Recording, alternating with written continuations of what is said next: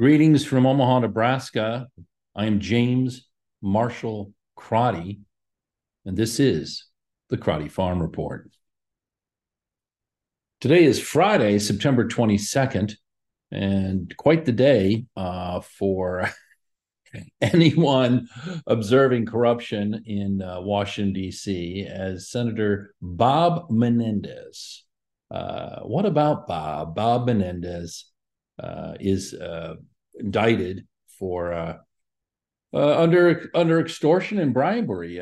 Bob, as you know, was actually indicted on this 10 years ago and escaped punishment due to a hung jury. But he's a New Jersey senator up for election in 2024, chair of the powerful, or former chair of the powerful Senate Foreign Relations Committee. Because of this indictment, he has just resigned. He told Chuck Schumer that he is resigning for now from the Foreign Relations Committee.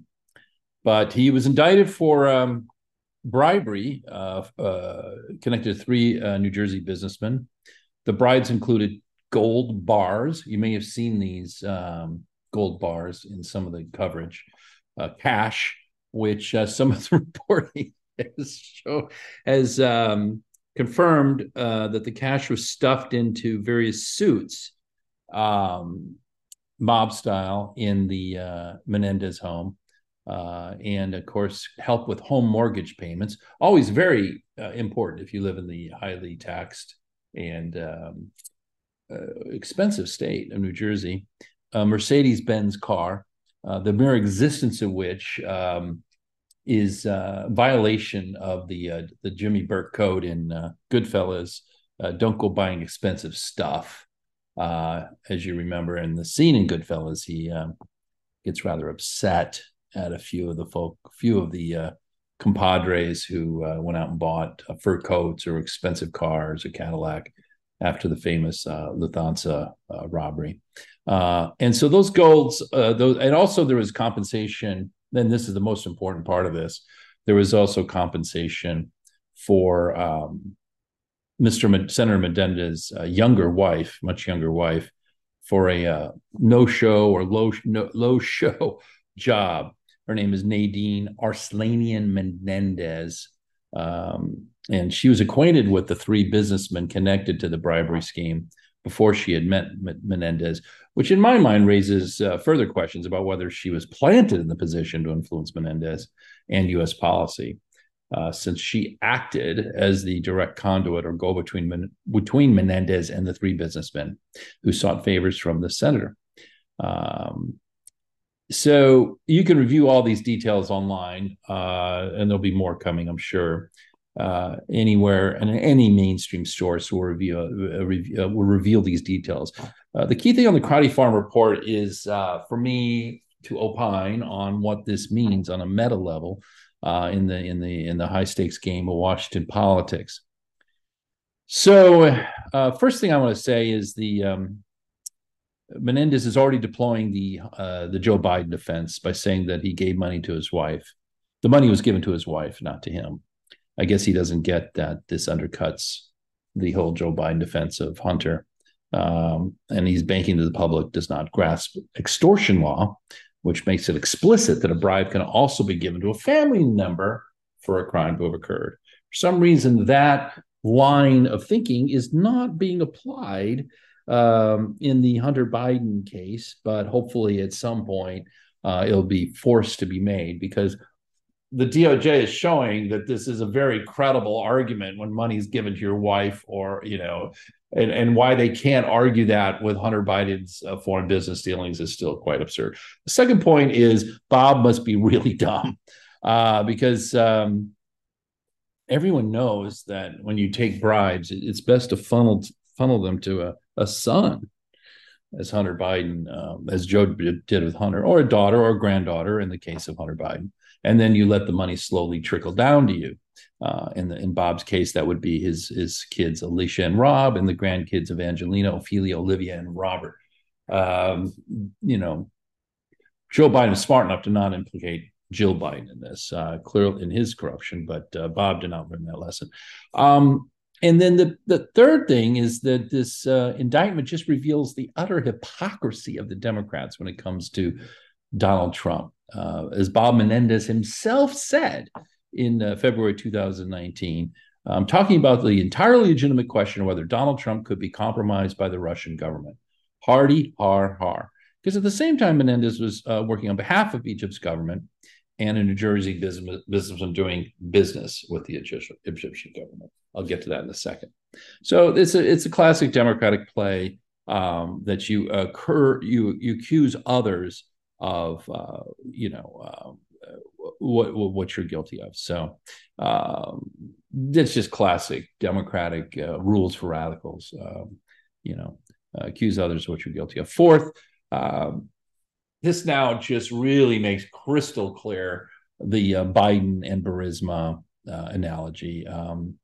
Obviously, Hunter Biden was put on the payroll of Burisma, the Ukrainian energy concern, precisely because Joe Biden was charged with overseeing Ukraine policy for the Obama administration.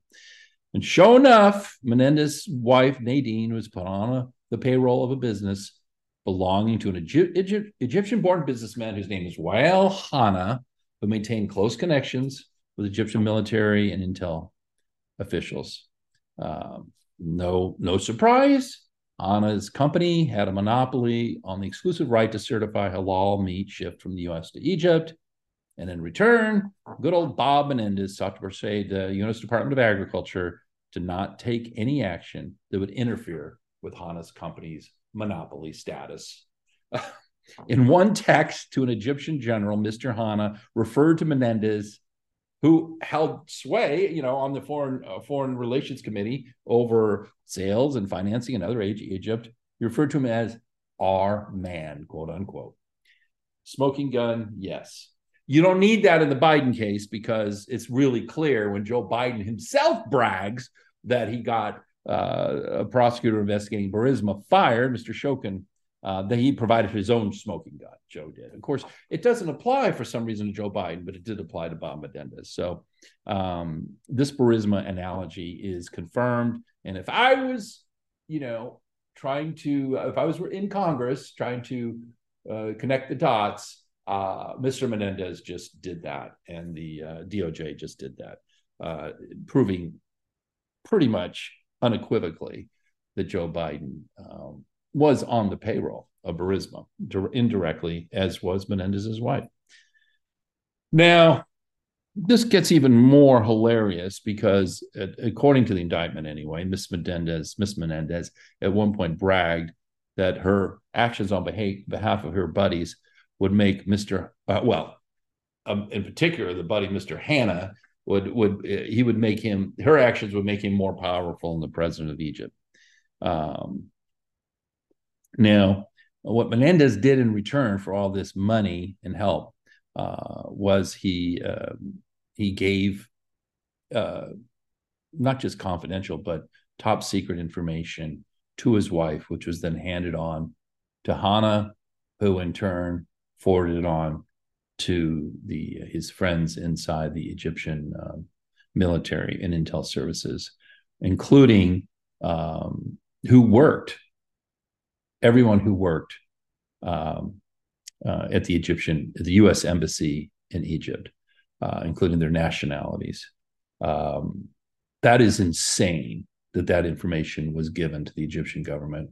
I mean, sometimes in embassies, U.S. embassies, there's undercover CIA personnel. There's people who, if they were known, would risk their lives and the risk of lives of others. That is treason. And so this may be a bribery scandal, but as with Hunter Biden, this and Joe Biden, this is much more serious. So what else can we say?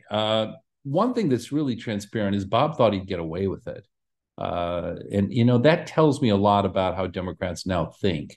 I mean, the fact that none of them are being prosecuted, Joe's not being prosecuted, Kerry's kid wasn't prosecuted very much anyway. There's just this vibe that they can get away with it. It's his outright audacity and is just incredible to me. So he's obviously taking inspiration from the vice president, what Biden did as vice president, and who knows, maybe carried on as president. We don't know that for sure. But the final issue and the biggest issue of all is how this will affect the 2024 election, and it'll affect it in very important ways. If Menendez is forced to step down, it actually will have more immediate effects because the Democratic majority in the Senate, instead of the current 51-49, will go down to 50-49. And of course, if Joe Manchin and Kristen Sinema side with the Republicans on some aspects of the budget deal that's become quite controversial with the opposition from 5 key members of the Freedom Caucus in the House, my Lord, this could affect a big piece of legislation coming down the pike this fall. So that's actually very important. And especially because the appointment of a new senator may not happen right away. We saw that when Sass retired to become the president of the University of Florida. There was a bit of a window. We also saw that with the resignation of Fortenberry in the House. There was a window before a new person was able to take the seat. So that's very important, especially in this fall period of the big debate over the budget. But the bigger 2024 effects are if this makes the prosecution of Joe Biden much easier, and if it also opens up the possibility that a Republican could win the Senate seat in New Jersey, changing the power equation in the Senate. Those are up for debate, but this might be the opening that Republicans need to push much harder on Joe Biden and his corruption, because it's an exact parallel. It's an influential public official using the power of the office to aid both foreign entities and domestic entities who have foreign entanglements. This is the mini version of the Joe Biden corruption case. And if the Republicans are smart, they're going to use this as a wedge and finally impeach Joe Biden. And that's that. All right. Please respond if you feel like it. I'm up to like 9 paid subscribers now. I'm predicting I will get to 10 paid subscribers sometime in 2027, maybe sooner. I think I'm up to like 90 free subscribers, which I know is a lot of work. It means putting your email in a box. A lot of people have a hard time doing that. So if you are so moved by the wit and wisdom of James Marshall Crotty, even though he is post-stroke, not as precise as he used to be, but still trying to kick ass, please think of being a paid subscriber to the Crotty Farm Report. It's only going to get better as I get worse. God bless America. This has been the Crotty Farm Report from the Big O, Omaha, Nebraska.